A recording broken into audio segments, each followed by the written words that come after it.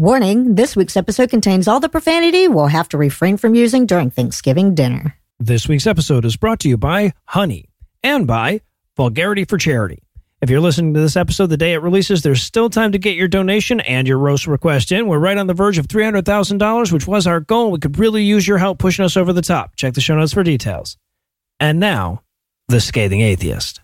From Madison Cawthorn's Western North Carolina, I'm John Badger, the creator of Universe 25, an audio drama for skeptics and atheists. And I can indeed confirm that we have evolved from filthy monkey people.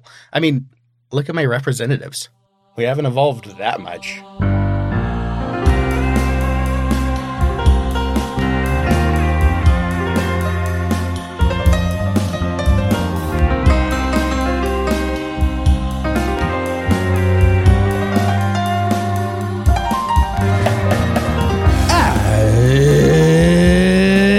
It's Thursday. It's November 24th.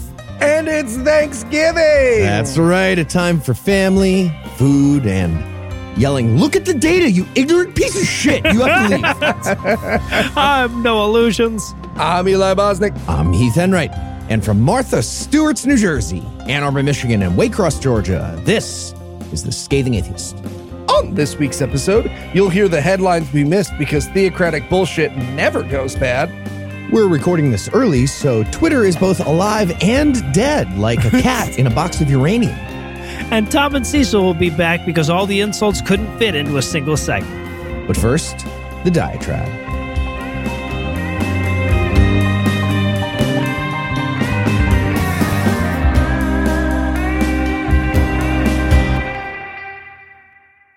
Ah, yes, it's that time of year again.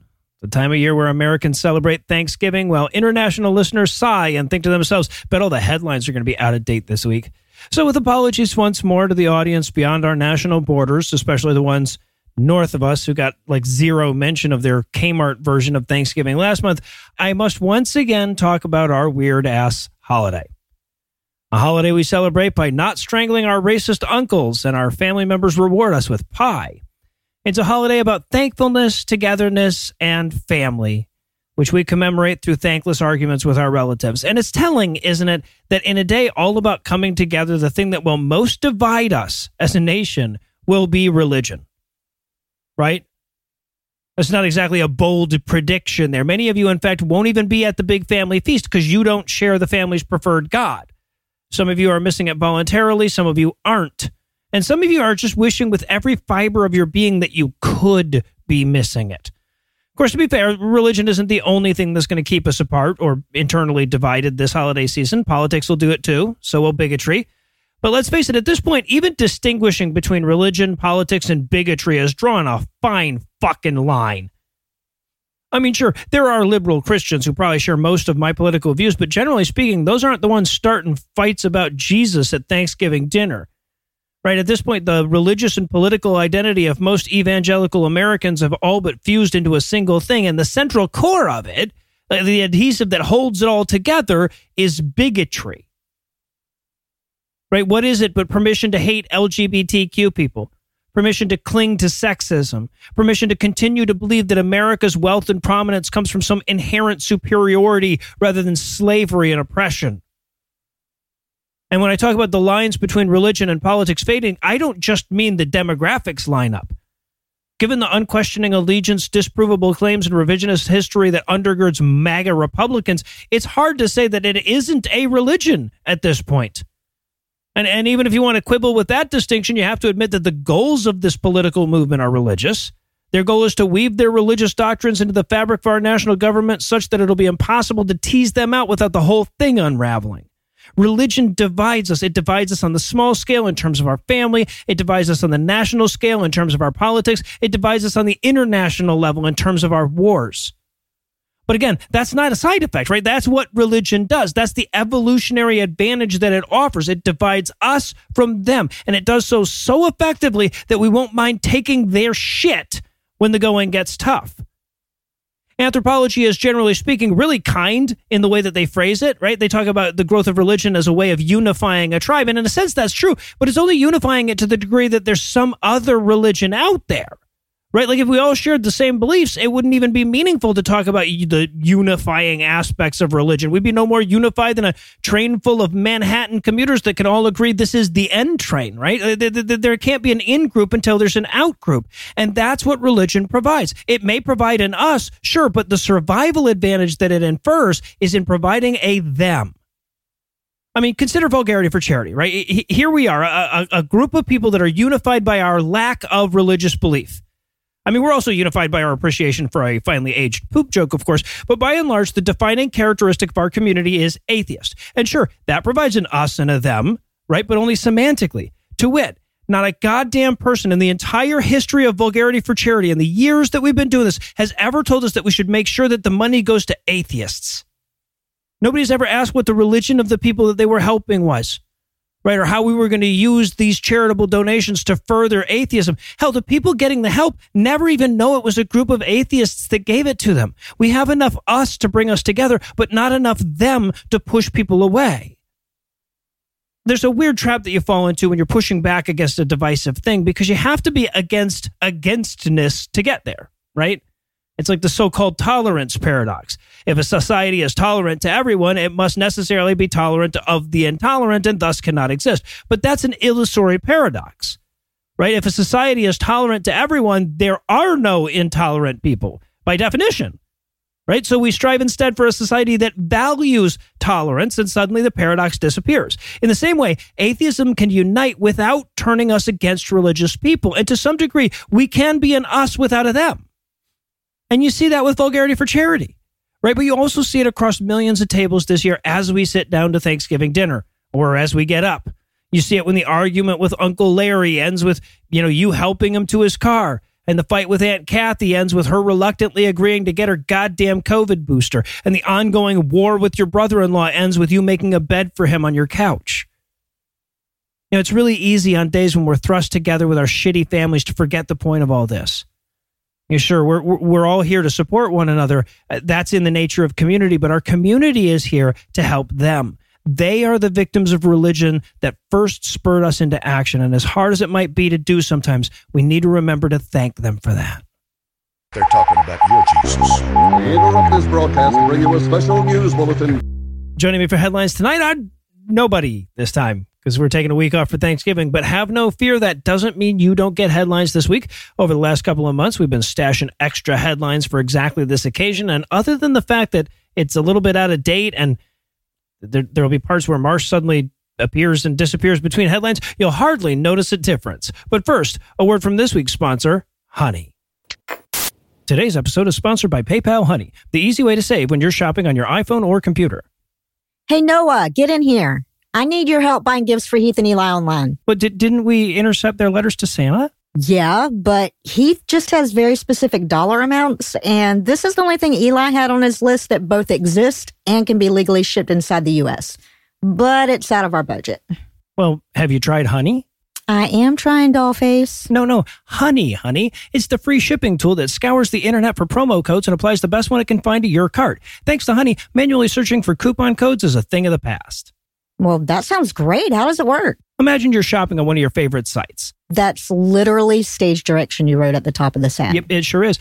So when you check out, the Honey button appears and all you have to do is click Apply Coupons. Wait a few seconds as Honey searches for coupons it can find for that site. If Honey finds a working coupon, you'll watch the prices drop. Okay, but how often does it actually find stuff? You'd be surprised. I know I always am. Honey has saved me hundreds of dollars this year on retro game stuff, and I saved over $70 Christmas shopping online with it just this week. But does it get better? It sure does get better. You can save even more when you ask Honey to keep track of price drops on your holiday shopping list. If the price drops on anything on your list, you'll instantly get an alert to let you know. So install it quick before Cyber Monday. All right, I'm sold. How do I sign up? If you don't already have Honey, you could be missing out. And by getting it, you'll be doing yourself a favor and supporting the show. I'd never recommend something that I don't use. Get PayPal Honey for free at joinhoney.com/scathing. That's joinhoney.com/scathing. Awesome. Hey, do you think Honey can save us money on a check for $416.22 for Heath? Yeah, probably not, no. It found a coupon for 10% off. Weird.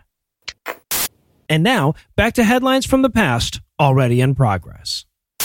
And in Agree to Shoot on 3 news, I have been slanderously and bingo loquaciously accused What? from time to time, I needed a second word and I didn't know another big one, of encouraging violence on this podcast. I like that you tried to get a big word and you were like, bingo. Nope, still not there. Definitely going to start You being can have a bingo right away. really That's weird. see my brain trying I'm typing to work. all of this. Yeah, I typed it.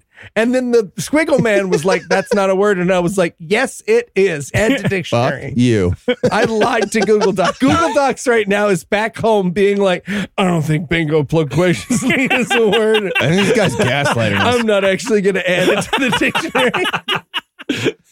Yes, whether I'm gently reciting fun facts like the bombing of Dresden is what changed the most Nazi minds about being Nazis, or Mitch McConnell's home address, there's an army of beeps and lawyers jumping in the way. And with stories like this week's, I wonder why. Because over on the right-wing Catholic website Church Militant, Michael Voris is just straight up calling for violence. Like courtroom bar exam definitions of a call to violence. And he's doing it all while looking like Sloth got a makeover from the Queer Eye guys. It's very So, confusing. yeah, how dare we insist that you be a better human than professional child rape apologist Michael Voris and his SPLC listed hate group websites? No, if you're going to hold people to impossible standards, it's on you when they fail to meet them. Yes, thank you, Marsh. Also, quick detail, crazy current Nazis, like far-right Nazi sympathizers in Germany, they call the bombing of Dresden's Holocaust of bombs in their literature. Really? Seriously. That's awesome. Okay. Is it? So here's the quote. Quote, let's be clear about this for all the phony or delusional pacifists out there. Violence in and of itself is not immoral. It depends on the circumstances, and sometimes even it's necessary. Now, see if you can see which of his violence explanations doesn't belong in his little list that's about to come up. Okay, here we go. Yeah, here we go. Self-defense, the subduing of an aggressor threatening the life of your family, the Son of God in the temple violently whipping the money changer. Okay. So I'm tempted by answer B. I got to be honest. Michael Voris does not have a family or loved ones. That doesn't make any sense.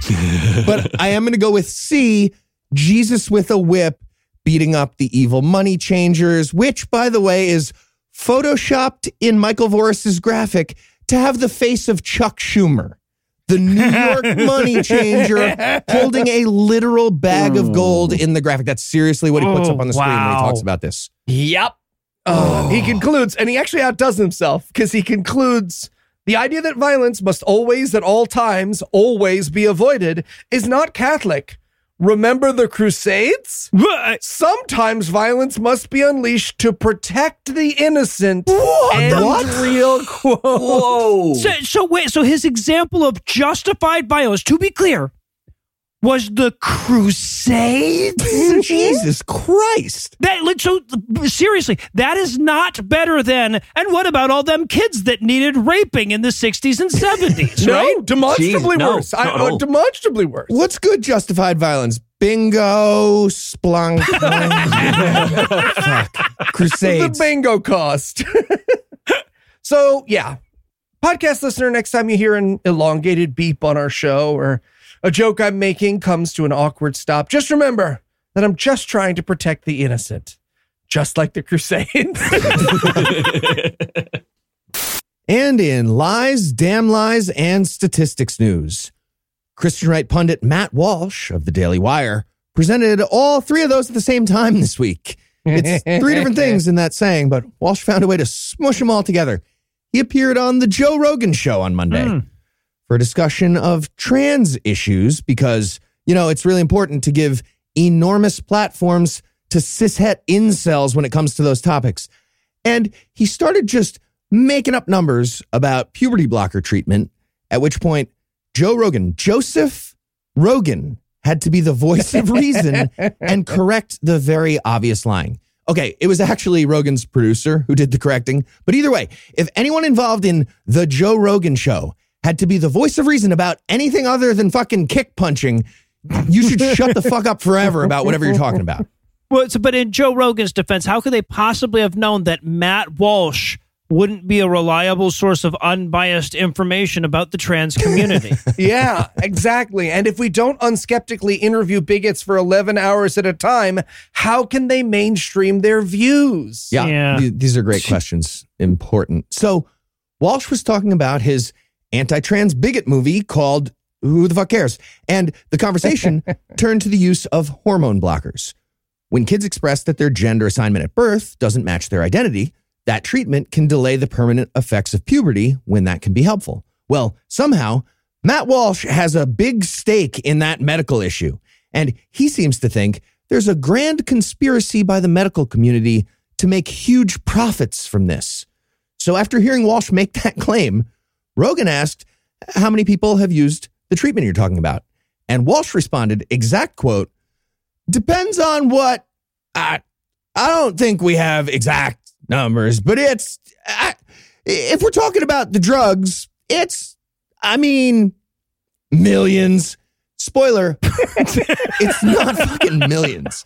No, not that it's a problem if it was, but it's not even close to millions. Well, and keep in mind that he just made a fucking movie about this. Yeah. Right? Like, I don't expect the average bigot on the street to know the number here, but he's promoting the movie he just made, and he can't even get it, like, within a couple orders of magnitude of the right answer. No, he cannot. I do understand the fear, though, right? If there were millions of trans people, one of them might be brave enough to All right, there's a weird beep for a second. I got you guys back. So here's the rest of that exchange. Walsh had to think of a big number off the top of his head for his lie. He very slowly sputtered out millions after way too long, trying to come at, but you don't say bajillion, million. And then Rogan said, millions? Really? Thus marking the absolute peak of Joe Rogan's skeptical career. And that's when Walsh looked around the room and was reminded, okay, his microphones and broadcast equipment, I better start fucking backpedaling. He said, I'm sure someone's going to fact check me on the million number I just said, but my guess is that we're into the millions at this point. And that's when Joe Rogan's producer, Jamie Vernon, jumped in from the booth and said, yeah, I went ahead and did a 2-second Google. The number is 4,780 children in the last 5 years in the U.S.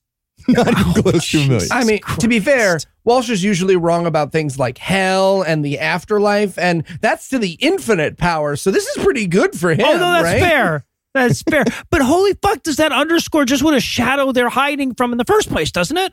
Right? Because this is that's like dying from your chair tipping over type numbers, right? And a national panic over chair stability would be hilariously stupid, even though that actually leads to dying, right? Like that's actually dangerous. But we'd still say, oh, come the fuck on.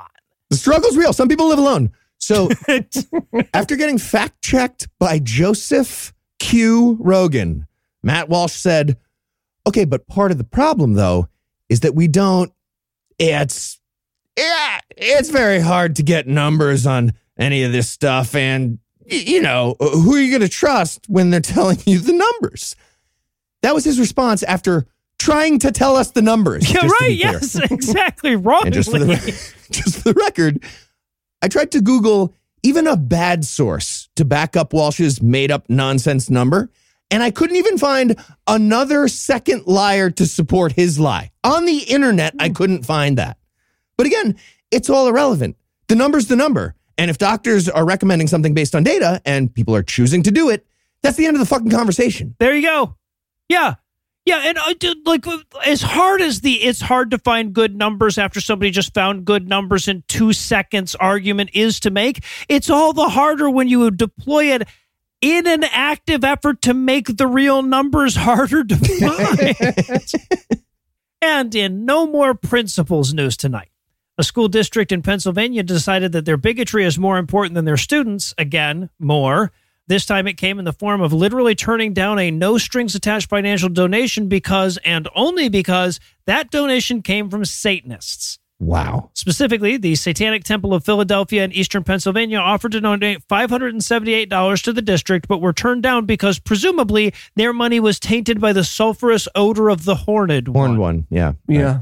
Because if there's anything Pennsylvania schools have, it's an abundance of funding. Am I Too right? much funding, really. They've had complaints. Your money's no good here. We're a Christian lunch counter / public school in 2022. What Yep. the fuck is happening? Yeah. So now this saga actually starts a bit earlier when the Satanic Temple rented space in a local school for a back-to-the-school fundraiser. This is something the school was legally obligated to allow them to do since they already rent space to churches and other religious organizations. But legal requirements and fair play be damned, Christians, predictably, protested the fuck out of the event. Speaking to a local Fox affiliate at the time, John Ritchie of the pompously titled American Society for the Defense of Tradition, Family, and Property accidentally echoed our exact talking points when he said, quote, "They're giving them access to our children. They should be nowhere near any schools." And as if to emphasize that he did not, in fact, hear it, he added, quote, "We are here to say that America is one nation under God. We don't want Satanism in our schools, and we need to do something about it," end quote. Okay, hate to break it to you, Christian idiots running that school, but the tax money you get is lousy with Muslim dollars and Beelzebucks and Jew gold. It's all in there. Yeah. Yeah, and just to be clear, they've already done the thing, right? So now they're just refusing the only benefit that might have come from that situation, right? They had to let the Satanists into their little fair. Everybody protested them and acted like a crazy person outside. The only good that could come from it is this $578. And they're like, no. Yeah. Yeah, like statistically, you're taking a lot more atheist tax money than Christian money. So I don't know, feel free to start heating the building with your fire of faith or whatever. Yeah, there you go. Throwing ideas out there. So now, despite the community's vitriol, part of the Back to the School event was a fundraiser for the district that raised a modest but still helpful $578. But when the Satanic Temple tried to pass this along to the district, they were just told no. They were encouraged to give it to a Christian charity. Gross. Yeah. Superintendent Steve Kirkpatrick responded with a letter that read in part, quote, "I respectfully decline your offer of a directed donation to the school district and suggest that you instead send your donation to New Hope Ministries or another local social service organization," end quote. The fuck out of here. I did especially enjoy the response letter from the temple when this happened. It explained, hey, if it helps, we can launder the evil sulfur-tainted money into, for example, 22,800 sheets of construction paper or 10,894 crayons or 13,152 number 2 pencils. Speaking of which, I think it's time to start donating boxes of number 666 pencils to local schools. Yeah, we'll get them number 2s, but label them with the 666. Yeah, there you go. Yeah, we could get that made. It's just one big, thick pencil. Yeah. Now, to be clear, it may be that the district has a policy against accepting direct donations, but if that's the case, why not make that clear in the response? Right? Especially given the bigoted protesting that accompanied the event. And even setting all that aside, the tone deafness of suggesting a goddamn Christian ministry for the donation is inexcusable. Now, for their part, the Satanic Temple is still trying to give away that money, offering it instead to the local teachers union and individual principals and teachers with the district until somebody will take their filthy devil money. Right. And in the meantime, literally every time that district asks for money or a teacher has to bob for apples so they can have crayons or something, someone should be sending this article in response. Yeah. Yeah, what if they could just all right, yeah, we'll give it back to ourselves. We're a local service organization. Now here's the money again. What the fuck? And in Dover reaction news, nice. There was a terrorist attack here in the UK recently. You might not have heard about it because, first of all, nobody was killed. And secondly, the attack took place at a centre for housing and processing migrants. And according to most of the current government, none of those people in there who were targeted are technically people, so you don't care about them. No, our country's collective conservative paranoia about immigrants is pretty much the same. You have to swap out the word caravan for flotilla now and again, but otherwise it's interchangeable. Exactly. But yeah, on Sunday, the 30th of October, a 66-year-old man called Andrew Leake set fire to the migrant centre in Dover with some crudely made petrol bombs before taking his own life.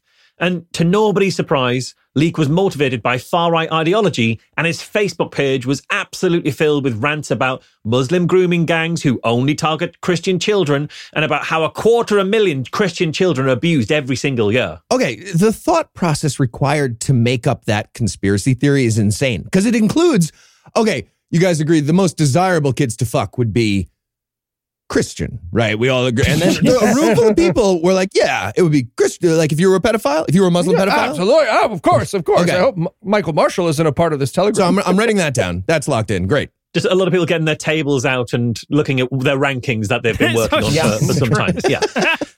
His Facebook page also included paranoid warnings about the dangers of the COVID vaccine and the, quote, hidden pandemic of abortion in the UK. Okay, so I can't speak to that, but don't worry, Andrew. Politicians in Florida are hard at work at getting that number of abused children up to a more acceptable level for you. Right.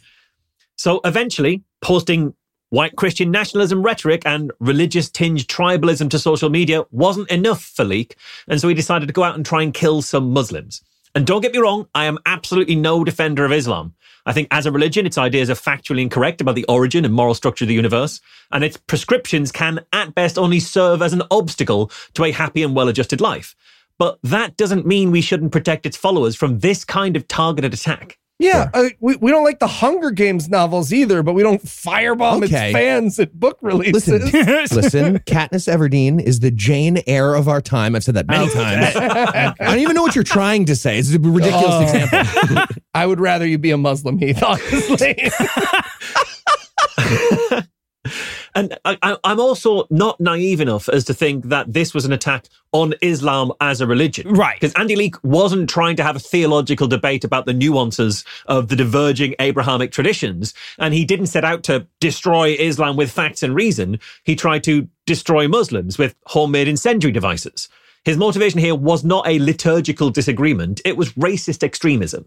Right. But luckily, racist extremism goes hand in hand with being an idiot, so he just threw a bunch of Molotov cocktails in a back porch and then killed himself. Honestly, given who that guy was, it might have been a net good afternoon for him. Have we considered this? And for us, yeah. No, I was just thinking, like, I wish our anti-immigrant bigots would set porches on fire and then kill themselves. I want that more than I want your healthcare system, man. Let's get them a trolley and a track if they're going to do that with it. That's great. Yeah, absolutely. But here's the thing. None of his increasingly unhinged rhetoric set off any red flags at all. At the time that he carried out this attack, he wasn't even on the radar of the counter-terrorism police, because that kind of language directed at Muslims and directed at Islam is just so routine that it's almost completely unremarkable. And it gets a complete pass because of the increasingly dehumanizing language from those in power when it comes specifically to immigrants from Muslim-majority countries. Cool. So terrorists are getting protected by the fucking BitTorrent model. That's what's happening on the internet. Just millions of people being like, I am hate crime Spartacus on the internet. Fuck, that's working? Yeah, it absolutely is, because in the same week as this attack, the Home Secretary, the person in charge of immigration, Suella Braverman, told Parliament that the southern coast of the UK is undergoing, quote, an invasion of migrants. Jesus Christ. An invasion at the time that Ukraine is undergoing an invasion. She compared the migrants arriving on the south coast to that. And The Spectator magazine, the supposed respectable face of the British right wing, ran imagery in one of their articles of a wave of heavily racialized immigrants arriving on the beach, and it would not have looked out of place, this imagery, in Germany in the 1930s. Nope. Yeah. Yikes. Yeah, no, it would be great if there was a little more space between terrorist manifesto and parliamentary address, but no. Right. And so this was not a religiously motivated attack. This was a racist attack. He wasn't trying to kill Islam. He was trying to kill brown people. But the reason he got there is because there were plenty of people obscuring their stoking of racial divides with religious language. And without theological differences to hide behind, they'd have to be much more open about the fact that their objections to immigrants aren't based on creed, but on color. Yeah, well said. BitTorrent. There it is. We found it. Obviously. That's the model. And in Buddhist booze dist news tonight, United Airlines agreed to pay a $305,000 settlement to a former pilot this week after trying to force him to be a Christian and then firing him when he resisted. Now, to be clear, I phrased that in an intentionally incendiary way, and there are several steps that I left out, but that sentence that I just said was factually correct. See, the pilot in question, David Disbrow, is a Buddhist, but he was grounded after being diagnosed with a substance abuse problem, and as a prerequisite to keeping his job, United insisted that he go through AA, an explicitly Christian 12-step program. When he asked if he could use a Buddhist-oriented program instead, they said no and fired him. Here's a list of magic-themed programs that we consider to be accredited. You got to pick one of these off this list. That's what they said. And they're like, we're in charge of flying airplanes through the sky. Yeah, over cities. I mean, to be fair, Buddhist AA, where you give up all desires and alcohol is just kind of included in it, that's a little simplistic for me. I don't know. It's just a one step. So no, I personally, I put Alcoholics Anonymous in the same category as the Salvation Army in the extent to which, they benefit from people not realizing how religious those organizations are, right? But AA is super-duper religious. It is a 12-step program where step 1 is people who don't believe in God suck, and step 2 is therefore believe in God. So not a really welcome place for an atheist or a non-theist like Disbrow. It also didn't help that the AA group that they assigned him to met in a Christian church. It's so crazy. 7 of the 12 steps of the 12-step program are about belief in God, and yet the AA gets recommended by doctors and the NHS in the UK and stuff. Yeah. It's like finding out that step 1 of your colonoscopy was involving a sacrifice to Baphomet first. Yeah, right, yeah. I mean, I don't know what that juice they make you drink the night before is called, but what happens next, definitely satanic, Mark. Yeah. I promise you that. It is. Yeah. So Disbrow attended a meeting. He realized it didn't sit right with his religious convictions, and then he got online to see what the alternatives were. Now, luckily for him, there was a perfect substitute available. There's a program called Refuge Recovery that operated in his area and catered to Buddhists. So he asked his bosses if he could go to that instead of, accepting the truth of a higher power, and they said no, which is fucking nuts. So naturally, Disbrow sued because, you're not allowed to force your employees to be Christian unless you're a church, in which case you're literally allowed to force your employees to do any goddamn thing you want. Fun. And because there was no fucking way United was going to prevail in court, they settled. Okay, I'm just picturing this guy rolling back into the United terminal with a pilot suit made of their money that he cashed, just pretending to be drunk, being like, yeah, fire me again. I can do this all year. All year. Fire me again. So this story does have a happy ending. The dude was awarded just over $300,000 in back pay. He was allowed to rejoin the recovery program and get back on track to get his license reinstated. And United changed their policy so that this option would be available to future pilots in their addiction recovery program, which is admittedly disturbing in so much as it underscores the fact that, oh shit, this pilot's been drunk the whole time is such a common problem that they have an entire program established for it. But it is good news for religious freedom. The real kind, not the bullshit that Republicans keep trying to sell us as religious freedom. And in Qatar hero news, Nice. we're going to talk about something other than the midterms now. Good. We're talking about football, the real one, not the American one. But don't worry, it's still about bigots with way too much power. So you're not going to get the bends or anything listening to this podcast, because this week, in an interview about how welcoming Qatar planned on being when hosting the World Cup this month, World Cup ambassador and former footballer Khalid Salman said homosexuality is a, quote, damage in the mind. Fuck your face. Well, to be clear, though, he only means that insult-wise, right? Because, you wouldn't have a law against schizophrenia, right? So he only means that in the sense that it lessens the rights of LGBTQ people. Yeah. And then right after he said damage in the mind, Salman got slide tackled by a World Cup press officer and pulled out of the camera area. I'm glad they stopped letting him talk, but why the fuck did they start letting him talk? What did they think was going to happen? They thought he was going to give a surprise, enlightened hot take on the sodomy laws they have in Qatar? Get the fuck out of here. Yeah. So for those of you who aren't familiar, FIFA made the controversial decision to let Qatar host the World Cup this year from mid-November until about early December. And pretty much since the second they made that decision, there have been problems, right? From worries about visitors being forced to follow Qatar's strict Sharia law to literal slaves being used to build stadiums and other facilities. And for the most part, Qatar has done a tremendous amount of fucking hand waving around these reasonable objections, right? They've employed accusations of racism and absurd arguments that basically boil down to, yeah, but you don't make the French bathe when they host the World Cup, so you shouldn't make us treat women like people. Right. Yeah. No, you're oppressing our oppression. That's twice as bad. We're bigots? Okay. You're a bigot. Your move now, Mr. Salman. You want to keep playing this game? Yeah. Oh, that's dumb? Bigot. You're bigot. It's just that. Right. So in the interview, Salman, and I can't emphasize this enough, apropos of fucking nothing, said, quote, "Let's talk about gays. The most important thing is everybody will accept that they come here, but they will have to accept our rules," end quote. Oh, and then he added that he was concerned children might learn, quote, "something that is not good," end quote. Yeah, no, their official policy is be gay, just don't be all gay about it. Yeah. Right, yeah. So if you're wondering what FIFA's response to this very obvious statement of, yes, we're going to do homophobia was, well, apparently FIFA sent out a top secret confidential letter urging the nations participating in the 2022 World Cup to, quote, "focus on football," end quote, when the tournament kicks off. Don't do the gay sex like you were planning. Just do the football. Yeah, or even better, slavery schmavery. I think England's team is looking great this year. Right. Yeah. And on that note, we're going to close the headlines off. Heath, Eli, and occasionally Marsh. Thanks as always, and or sometimes. Jumanji. And when we come back, it'll turn out that we've also been stockpiling vulgarity for charity roasts.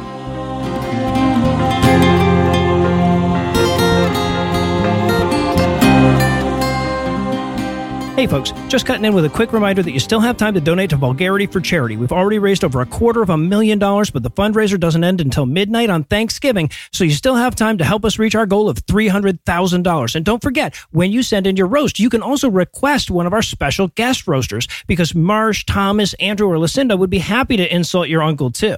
That's right, Noah. And for a limited time only, if you request me to do your roast, I'll also rip that motherfucker's head off. Metaphorically, with her insult. Nope, with my bare fucking hand. No, see, now this is what I'm talking about, Lucinda. Oh, we're just going to have this fight on the air then. You just get too aggressive in these things. I feel like the person making the request can decide if decapitation is too aggressive. No, there's a whole justice system for that, and they've already decided.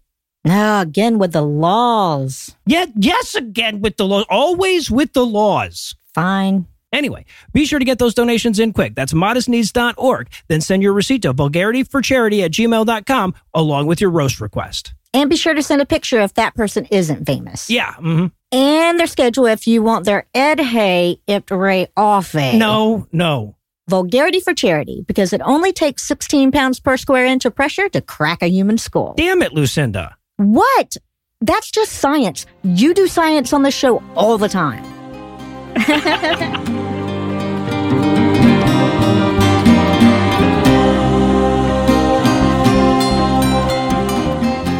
The fundraiser portion of Vulgarity for Charity may be drawing to a close today, but the insult portion is just getting ramped up. And we were so overloaded with charitable vitriol last week that we couldn't even fit all the insults into one segment. So in keeping with our slightly out-of-date theme this week, Tom and Cecil will now suddenly be here for a little Vulgarity for Charity, also already in progress. All right, Noah, I got another one for you here. How about a roast for ex-Mormon Mike Norton? Yeah, no, I love it when the roasts are, here's a guy who did some bad, some good, and if you want to understand the nuances, here are 23 pages of weeds that you can scythe your way through. Fun. That's so true. So, Heath. Yeah. You mind helping me keep tally here? Yeah, no problem. I got it. Okay, so apparently this guy was a Mormon. Bad. But then quit. Good. And took on an internet nom de plume with the first name Noah. Bad. Hey. Bad. Yeah, bad. He uploaded sacred Mormon ceremonies to YouTube. Good. And almost made a porn in a Mormon temple. Really good. Okay. Yeah, Extra we good. like that. Yeah, But then good. decided against it. Boo. Bad. Aw. What? Boo, extra bad for chickening out. He spends a lot of time on Reddit, Bad. where he's managed to rile up a lot of Mormon leadership, Good. Okay. but also allegedly spends time on TikTok. Good, that is good. What? A lot No, of people fine. don't know. No. Fine. Okay. Where he sent unsolicited dick pics to a bunch of Exmo TikTokers. Bad. He also once helped a sexual assault survivor beat the Mormon church in court, Okay. Good. but then later publicly threatened to shoot her in the head. What? Man, dude. Bad. Okay. Okay, so where does that leave us? That was 6 good, 6 bad. Dead even. Here's a picture of his mustache. Bad. Very mustache. bad, yeah. Good. Okay. And Cecil, I have a pet for you this time. Oh, John donated $200 for you to roast his pet rabbit, Titus. they want this Pat Rabbit Titus to get bigger. So this is for you, Titus. Look, you little shit. They don't want a thumper. They want a plumper. They want a 4-car Roger Rabbit. That's what they want. They want you to eat so much you have breathing problems and transform into Pug's Bunny. Okay? A word of warning here, Titus. There are a couple of ways to stuff a rabbit, so I would do this fucking voluntarily if I were you. A 4-car Roger Rabbit is the best thing I've ever heard. All right. I'm going to work that into so many conversations just aggressively. It's not going to make sense. Yep. It's going to find the way in, though. But it'll always be welcome. Pug's Bunny makes me so happy right now. All right, so I have a tricky one for you here, Heath. Seb donated $150 for you to roast the lettuce that outlasted Liz Truss. Okay, yeah, you know what? I like that. That lettuce was a touch shard on Liz about the whole thing. And so was the media. Always giving her a negative spin, itching to criticize her, inflating every problem to biblical proportions. But her policies had no chance no matter what. They were bad, but they had no chance. To be fair to Liz, Boris Johnson handed her a mess, clinically destroying the economy. Clinically. Arugula stand there and tell me that's her fault? British companies were underwater, crestfallen, and failing already. For her to remain in office for more than 6 weeks as the head of state was a ridiculous expectation. Ridiculous. The situation was grotesque. Her role was impossible to succeed at. And I've been thinking, we should leave her alone and treat Herb better. It's important. I'm switching from the dogs thing. He has to do that now. I am standing on my chair. Oh, Captain, my Captain. Right now. Oh, Captain, my Captain.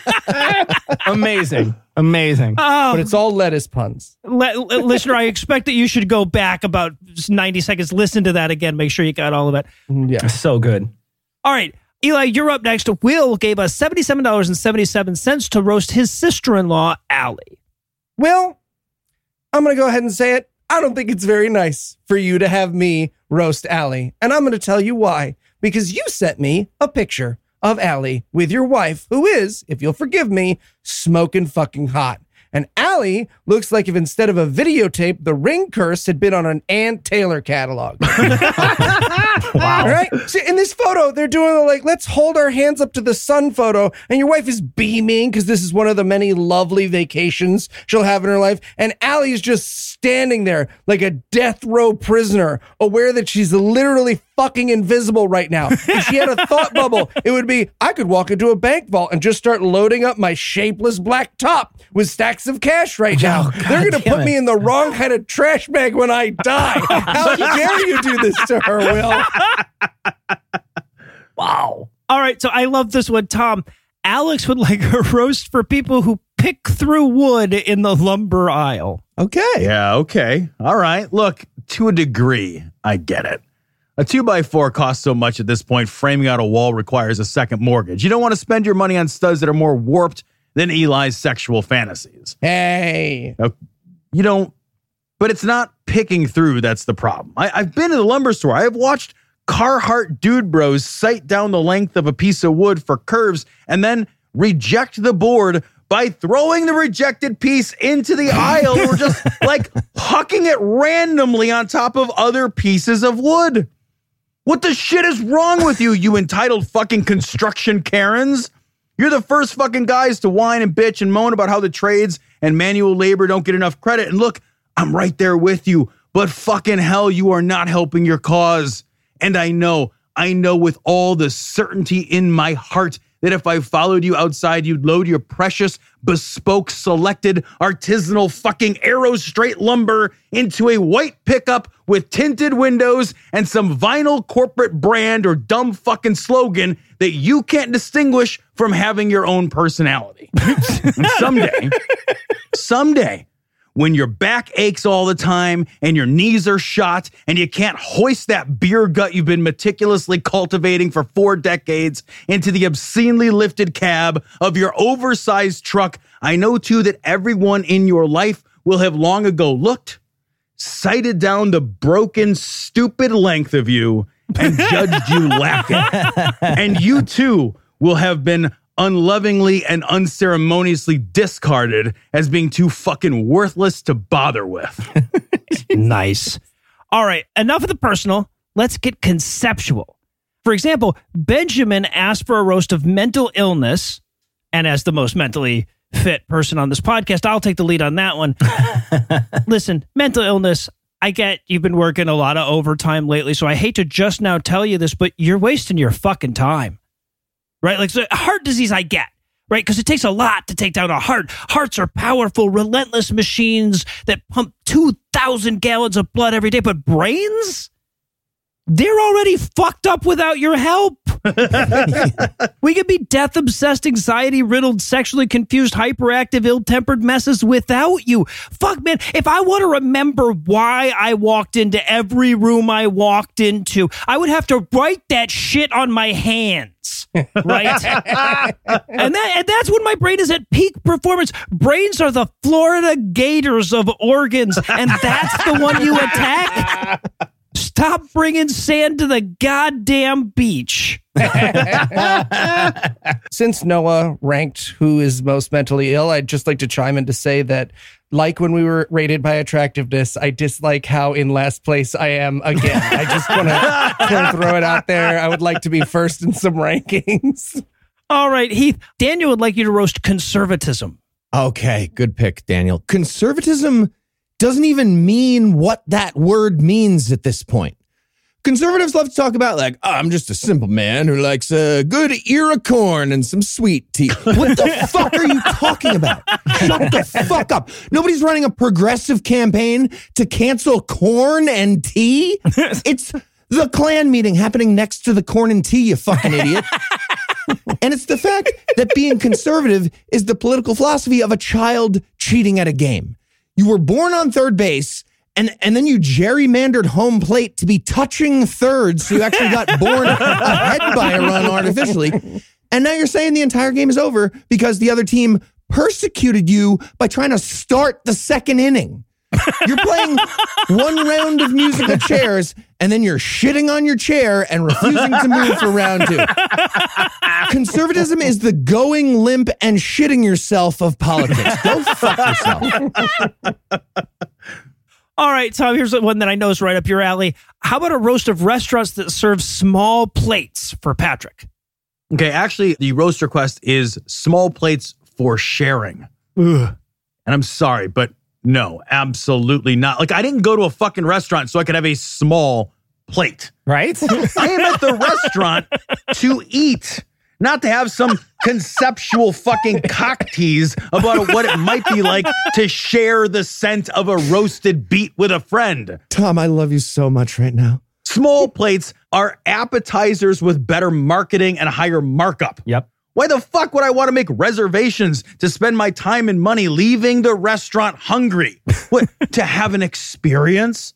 I already had the experience of being hungry, you shit for brains, and I went to your restaurant to get rid of it. An experience. How fucking bougie are we? Eating has to be rebranded as a goddamned experience. Stubbing my toe is an experience. I'm not selling tickets or taking reservations for it. I'm at your goddamn restaurant because I'm hungry. And don't get me wrong, I'm paying to have a good time, but I'm paying to have a good time eating. Small fucking plates is like sex with 2 condoms and your pants on. It's an experience, but it sure as fuck isn't satisfying. Stubbing your small toe. There you go. Is that better? Tom is not amused by this bullshit. All right, so I have a bit of a challenge for you, Cecil. Aaron would like a roast of cancer as a concept. What? Wow.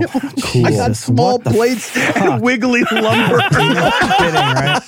Fucking small plates any day. Thanks. Appreciate it. All right. Okay. How do you roast fucking cancer? It defies metaphor. What am I going to say? It's like signing up for a charity dunk tank, but they ran out of water and replaced it with polar bears. It's like your partner going down on you and not mentioning that their dentures were a bear trap. It's like someone replacing your Folgers crystals with radium. Like fucking what the fuck, man? Look, cancer. Here's the thing, cancer. I will say one thing. Every single person stuck with you is way fucking tougher than you'll ever be. Fuck cancer. Amen. Strong. And Eli, Frau Paul, and yes, I do appreciate the Anthem reference, would like you to roast Heath's, shall we say, surprise changes to the citation needed format. Hey, Heath. I love this roast. Hold on. I love this roast. Thank you so much. Thank you. Is this when I asked you guys a question instead of me giving a summary? Yes. Okay. It's more than that, but One yeah, time? go ahead. Yeah. No, okay. it's fine. It's like multiple times. Keith, you know when you start a job as a bartender and there's that one manager who's like very specific about the rules and how he likes things done. And then 2 weeks into that job, someone's like, oh, Chris, he's not a manager. That's you. That's you, Keith. I've been putting lemons in the ice bucket. I'm cutting wedges on a slant for you. And you just work here. Like me, you just work here. But I've been doing it. But you know what? You're going to get fired just like that manager does when everyone finds out your new girlfriend is 16. So, that's on you, Buckaroo. Oh, what is happening? That's a good turn. Right. Just because jokes are dead, let me clarify. Heath is not dating a 16-year-old. Fuck. Because you know one person, Eli, I'm concerned. Oh my God. Yeah, no, you don't have to worry about that. Heath doesn't like labels. He would never have a He girlfriend. would never say he was dating her. I like numbers, though. I keep track of fucking numbers. Jesus. All right, so back to people. Heath, let's start with you. Penny wants you to roast J.D. Vance. Love it. Okay, well, Such a good pick. J.D. Vance is a Republican. I'll do more. I'll do more, but I feel like that should be enough. Yeah. He wrote his memoirs at age 32. Memoirs! Go fuck yourself. And the book is called Hillbilly Elegy. It's the sad lament of a white guy going to Yale and becoming a venture capital millionaire. Yep. Just heart-wrenching tale, oldest time. It's also about hillbillies from his native Ohio having no power anymore and how they'd, never be able to elect, for example, J.D. Vance to be their senator. It's really tragic stuff. Also, he looks like a teacup pig got fucked by the blockchain. So there's that. Also, you're not a fucking hillbilly if you're from Ohio. Okay, the highest point in Ohio is a goddamn fucking roller coaster. It's Cedar or Point. garbage. Yeah. Jesus. Cecil, this next one's for you. Brett would like a roast for his wife, Christina, of her dad, Dan, and her new stepmom, Lily. Okay. Lily looks like someone who was a former corporate go-getter who snapped and started a spiritual wellness website. Oops, sorry. Nope. That's literally the description of her. I'm just reading the description. I was planning on insulting her, and then I just figured I'd read that out loud. She looks like the final boss in a PTA-themed video game. Like, her hair looks like someone went into the salon with a troll doll and asked for the Karen, And your dad, I'll roast your dad here real quick. He looks like he was desperate enough to marry Lily.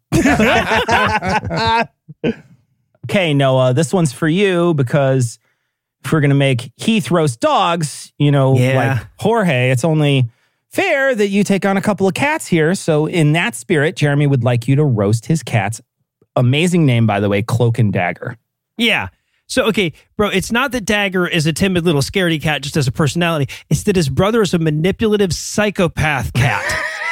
And Dagger is just constantly looking out for that demonic hell beast. Just look into Cloak's eyes, man. That is the way Hannibal Lecter would look at you if he was a cat and stupid. Their mom didn't so much abandon them as she made the calculated decision to get away from Cloak while he was still too small for his little feet to follow her. Okay? Here's hoping that you at least hear this fucking insult before Cloak slits your throat in your sleep. All right. So, Eli, in an astounding display of poor judgment and bad parenting that I'm sure will come up in therapy, if not a divorce hearing, James assures us that his 12-year-old son, Gavin, wants nothing more, oh, you're going to regret this, than for you to roast him. Okay. Yikes. All right. Gavin, look, I don't have a roast for you. Just some life advice. Okay, kid? You, just hear me out. You do not have to worry about pedophiles. Oh, my Okay. God. Your parents are going to have a lot of safety advice. Don't ride in cars with strangers. Don't follow a guy into an alley who says he has a puppy. Jesus you, Christ. Gavin, you're fine. You can actually do those things. It's safe. What I'm saying, Kevin, is no, even 6 beers in at closing time at Chuck E. Cheese, you are fine. Go visit Uncle Epstein on his island. You're going to have a blast. Water slide. Is it too late to back out of this? Is it too late? Mom and Dad, here's a quick alternate roast in case you don't want to have to explain things to CPS. Kevin, you look like the sequel to E.T. if E.T. had been a love story. You can ask your parents what that means, and they'll explain it to you. All right, Tom. Cassie donated $250 for you to roast Worthington, Pennsylvania. You know, Worthington, Pennsylvania is small town America in a nutshell. That is not a compliment. Small town America is full of small ideas and the small, shitty people who think them. Small town America hasn't gotten out much and is proud of it, celebratory of its ignorance because that ignorance is all that it has to offer. Worthington is the perfect exemplar of the singular stupidity and meanness embodied by every nothing town nobody would remember if the earth itself swallowed it whole. Worthington is a cuck town, a town that wants to watch because it lacks the balls to engage. Worthington and every Hicksville nothing town with the same energy and different name wants nothing more than to raise their stupid fists in solidarity with their own greedy backward pointlessness. Worthington, Pennsylvania welcomes fascism with the open arms of every dumb shit redneck who failed history class and wants to teach you what it means to be a patriot. The kind of trash city Nothingsville, USA, where everybody knows everybody, not because the town is small, but because the people are. Well done. But they got a Dollar General, Tom. They have a Dollar General. I don't know why I didn't include that. I should have put they had a dollar. Waffle House, probably. Yep, probably. All right. Well, we've got to abruptly stop there because this is sliced out of a larger segment. So, Tom, Cecil, thanks so much for being here. And please respond with the exact words, tone, and cadence that you used when I thanked you last week. Thanks for having us. Thanks for having us, man. And if we didn't get to your roast yet, don't worry. We're just getting started. There are plenty more insults to come. And thanks once again for everybody who helped make Vulgarity for Charity such a resounding success again this year.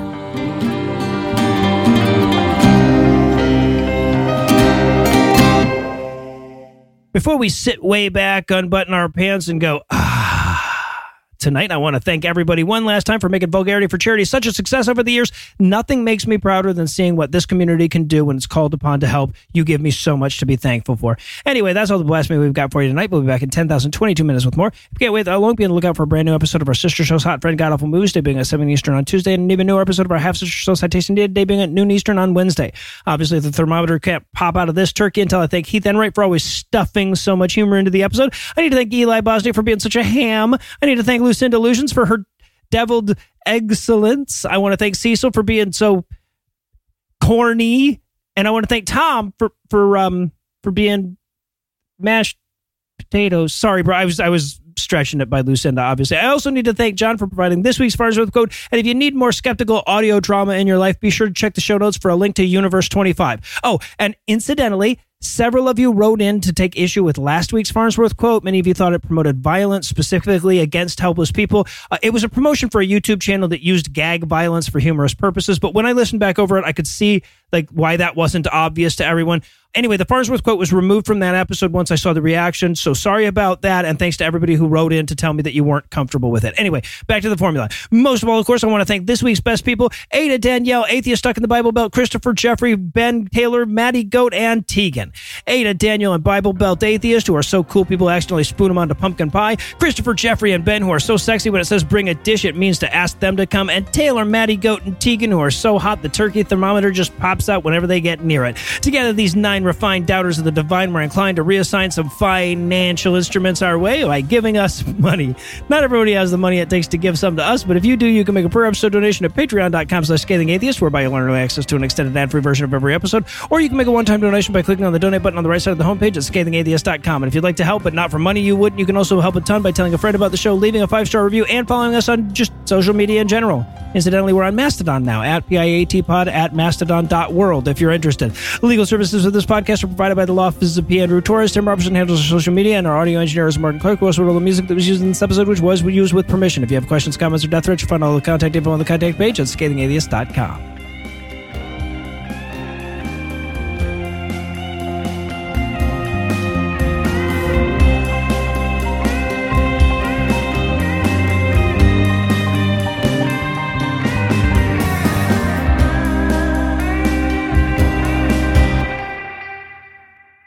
Sorry for the lack of outtakes. We'll try to do worse next time.